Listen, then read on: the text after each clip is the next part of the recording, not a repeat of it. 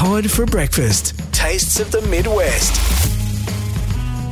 All right, yeah, we are back for Tastes of the Midwest. Todd hanging out with you today. And coming from, Shire of Irwin area, going out that way. And we're catching up with Hayley from Illegal Tender Rum. How you doing? Good, thank you. How are you? No, doing well. Thank you very, very much. All righty. So let's get into it. It's definitely a name I'm very familiar with even before I moved to Geraldton. And since I've moved to Geraldton, I've heard the name more and more and more, Illegal Tender. So tell us a bit about what exactly it is and tell us the story, I guess, of how it all came to be. Yeah, sure. So Illegal Tender was formed in 2015 by my now husband, Cody Palmer. So he's our director and head distiller down at the distillery in Dongra. We've been there, as I said, for about 8 years now and distilling since 2016. And we've won just over 22 World Spirit Awards. Yeah, and we've actually gone on a hat trick now with the World Rum title for the Distillers Cup. So if you've heard of us, it's because we make pretty good rum. Yeah, make pretty good rum indeed. So what inspired you guys to start it all? Because, I mean, it's a big thing to start this. Yeah. It's huge. So Cody has been inspired to make alcohol since he was in his teens. He was up in Dampier prior to moving to Perth and had a pretty quick love affair with alcohol in terms of making it for friends and family. And, we met in 2014 and I quickly realised that he had a bit of a knack for making pretty good alcohol. I sort of said to him, he's an instrumentation electrician by trade, was getting paid pretty good money to do what he was doing down in Perth. But, yeah, he was just probably not fulfilled and said to him, I said, why don't you, what are you going to do with yourself if this is what you can make? And he sort of went, well, I'd love to actually open a distillery. And sort of from that conversation, this is, the rest is history, so to speak, and still going. So wow. And more than rum as well. So much more has entered into it. Yeah. So fortunately, Cody's parents have been by our side and sort of our backboard, so to speak, for the last 8 years. We're on their property, so we lease 5 acres from them. We make rum, cane spirits, gins, and we've actually just purchased 17 acres now on the Brown Highway. So just 3 minutes from the Dongra town centre, and building hope to be quite a large premise to make cider, beer, rum, gin, and hopefully, with any luck, some whiskey if we can get some local grain. Wow. All right. So there's a lot happening already and more to come as well. So what's your role amongst it all? Obviously, the alcohol side of it is taken care of for the most part, I imagine. Yeah. Cody and Nicholas do quite a good job at making the products, brewing, distilling, and then Shah and Izzy down in the bottling area as well in the cellar door. I guess I do everything apart from distill and brew. So if you can imagine that. We do have quite a number of people that sort of assist in our team as such, so contractors that we now have to use because of obviously the workforce issues that we're all sort of facing. But it's great to sort of open the skill set further abroad and not just being in this small sort of pool of people. We're able to get people all around Australia. So we've got Brooke, who's over in Queensland. We've got Joe, who actually resides in Bali. Alyssa's actually down in Perth. She does all of our tastings, and we've got a couple more people coming on board in the next couple of months. So far out. Yeah. All right. It's all go. Catching up with Hayley, talking about Illegal Tender Rum. So let's talk a little bit more about the products themselves. What makes them unique? What is it about it? Obviously, very much award-winning. But, what is it about the products themselves that makes them so unique, makes them so good? Yeah, so that's a really good question because we specifically use dark brown sugar for our rum and cane spirits. A lot of other companies will use a raw sugar or they'll use molasses, and dark brown sugar is, in our opinion, probably the best way that you can make rum for the flavour that we want. And especially when we're barrel aging in these sort of weather patterns that we're seeing up here. However, our gin is made from raw sugar, and we do that the same sort of process that we do with the rum and the cane spirits. However, the gin process involves a gin botanical basket, so we change that out about 5 to 10 times over the run to get the flavours of the botanicals. So the vapour will go through the botanicals, and that's how you capture that in the gin. Gosh. All right. So very quickly. Yeah. Obviously, it's been a long road to get to where you guys are now, and obviously you've got aspirations for the future. But what have been some of the challenges for you guys that you've come across? Yeah. So one of our biggest ones, as I sort of was explaining before, was just staff and workers. Right. A lot of people probably look towards us as sort of a job that's in between jobs sometimes, but there is careers within the distillery sort of space and brewing space, sorry. So we're sort of looking now for people that want to join us for the long run in terms of training them up, doing brewing courses, distilling courses, getting them into more management style roles, and some mentoring programs between Cody and myself. The other, probably the biggest issue has been freight. Just getting, our glass bottles come from France, our sugar comes from Queensland, so getting that across. So it's all logistics, and we're just glad we've got some really good suppliers on board now. So yeah. That's incredible. All right. So again, catching up with Hayley, talking Illegal Tender Rum, going from strength to strength, which is amazing to see. But what about, I guess, mentioning the challenges, then what have been the highlights thus far? Not necessarily just for the business, but yourself as well, because obviously it's a massive part of your life. Yeah. I guess one of the biggest highlights is how warm everyone has been to the brand within the Midwest. I think we all really love like an underdog story, and Cody's is one that a few people can really get behind and sort of find inspiring. We receive emails probably now every couple of months about people that have really literally thrown it all in and gone out and opened their own plumbing business, for instance, or electrical business. So in that aspect, it's quite inspiring to hear those stories because of our own. But it's just been really quite lovely, to be honest, to be in this Midwest community and in the region, because we've always been really well supported with a lot of like the independent stockists as well. Some of these people have been with us since we very first opened and walked in completely like bright-eyed, no idea what we were doing sort of thing in terms of wholesaling and getting it into the like the celebrations, and even right down to the bottlers as well.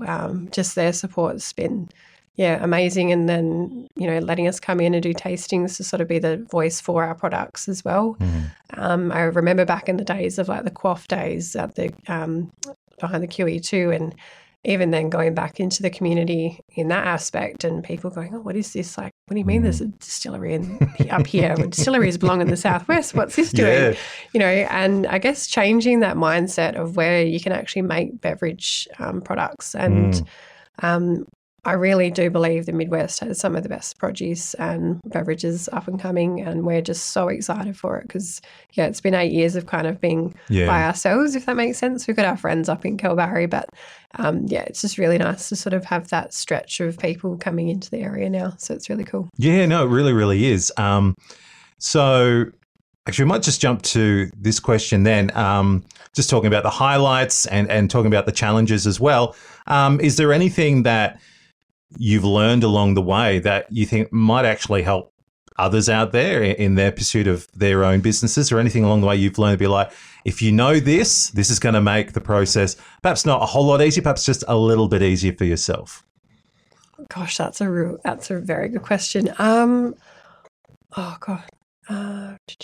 would probably say, when we started, I remember specifically speaking to Mike Bowley at the Development Commission and saying, like, do you know where other producers are so I can go and talk to them and, see what their manufacturing space looks like.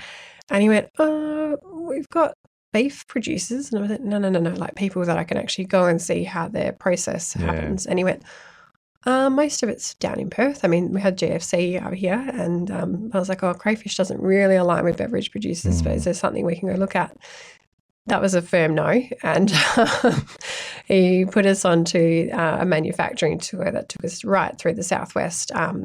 So in that aspect, that was really quite good. But now, obviously, with the Midwest Food Cluster, we see that as what we did for the manufacturing tour down south. I feel like that the cluster is integral to anybody coming into food and beverage, because the work that Gilly and Fiona have been doing, and the board for that respect as well, they're able to bring everybody together. And you can then, not so much give someone a call, but you can reach out, Gilly can reach out, say, hey, like they're wanting to start this up. Can they come and have a look, have a chat? And, just sort of have a conversation, because back when we started, there wasn't that. So, I think it's probably a bit easier now. Not saying it's not easy, not hard, but it's a lot easier to kind of go and ask the questions and get the help. Obviously, there's some questions some people are going to be like, no, we can't sort of explain that too much. But, within saying that, I guess everyone's pretty open to the whole space growing and getting bigger and better. So it certainly seems that way. Chats with Gilly and others, people seem very much open to, people just having a chat and learning how to do better and grow the produce business right here in the Midwest, because it is amazing. It's huge. It's so exciting. It is. It's so big. It's so massive, and it does continue to grow.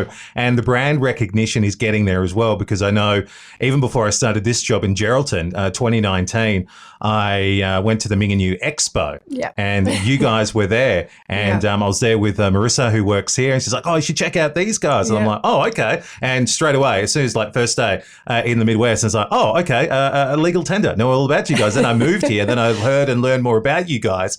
So, I mean, obviously it comes down to the quality of product, the awards and everything else, but the brand naming is out there. I don't know how many people I've had talk to me about Illegal Tender or suggested Illegal Tender to me. Like, obviously the product is good. And it's a product that people feel very confident in, suggesting to others. So you guys have obviously done an incredible job. So congratulations on that. And thank you for your time. But look, is there anything else you want people to know about the business itself? I'm sure 2023 is going to be a big year. It's huge. It's really huge. Just on that, quite literally, the reason why the product is as good as it is because of Cody. He's very fastidious with the way that he distills, and the quality that's in the products. I cannot stress how much he stresses over what's going out, right down to the tape on the box, because he wants to make sure that when the 6-pack leaves our premise, that the bottle shop manager is getting the same experience of opening our product as what our customer would as well. That's just one little snippet, and it really infuriates some of us, because we're like, we've got to get this order out. And he's like, no, the tape. But that's to be respected, because that just shows you, even from the brew to the tape on the box, he cares about the whole step. But 2023 is a big year for us. We've got some big plans coming up. We're just working through our DA application. I'm working with, I guess, our local community to make sure that we take on board what their feelings towards what we're wanting to achieve are. But realistically, we really want to find a home for Illegal Tender that's, accessible for everybody, not just vehicles. I mean, every single body. Small to huge. Just, I guess, really to promote the products that are in the region as well. It's a beautiful space to work and live, and the product we've got is just, in my opinion, really second to none. So. Well, look, I'm hoping that, people listening have been inspired by this. They might be on that road to building their business, or maybe their building is all established and they think, well, there's actually more that I can do. And as we've been mentioning, there is a great community right around of the Midwest of producers that are, willing to have a chat and help out one another, because it's not just about growing their brands, but the overall brand of the Midwest as being a destination for food, for drink, and for so much more as well. So just, you mentioned, Cody being very hands-on and very passionate about the rum. Does it ever get to that point in time where it's like, Cody, leave the rum alone? My God. Yeah. 2020, that was us really? Telling Cody to leave the rum alone.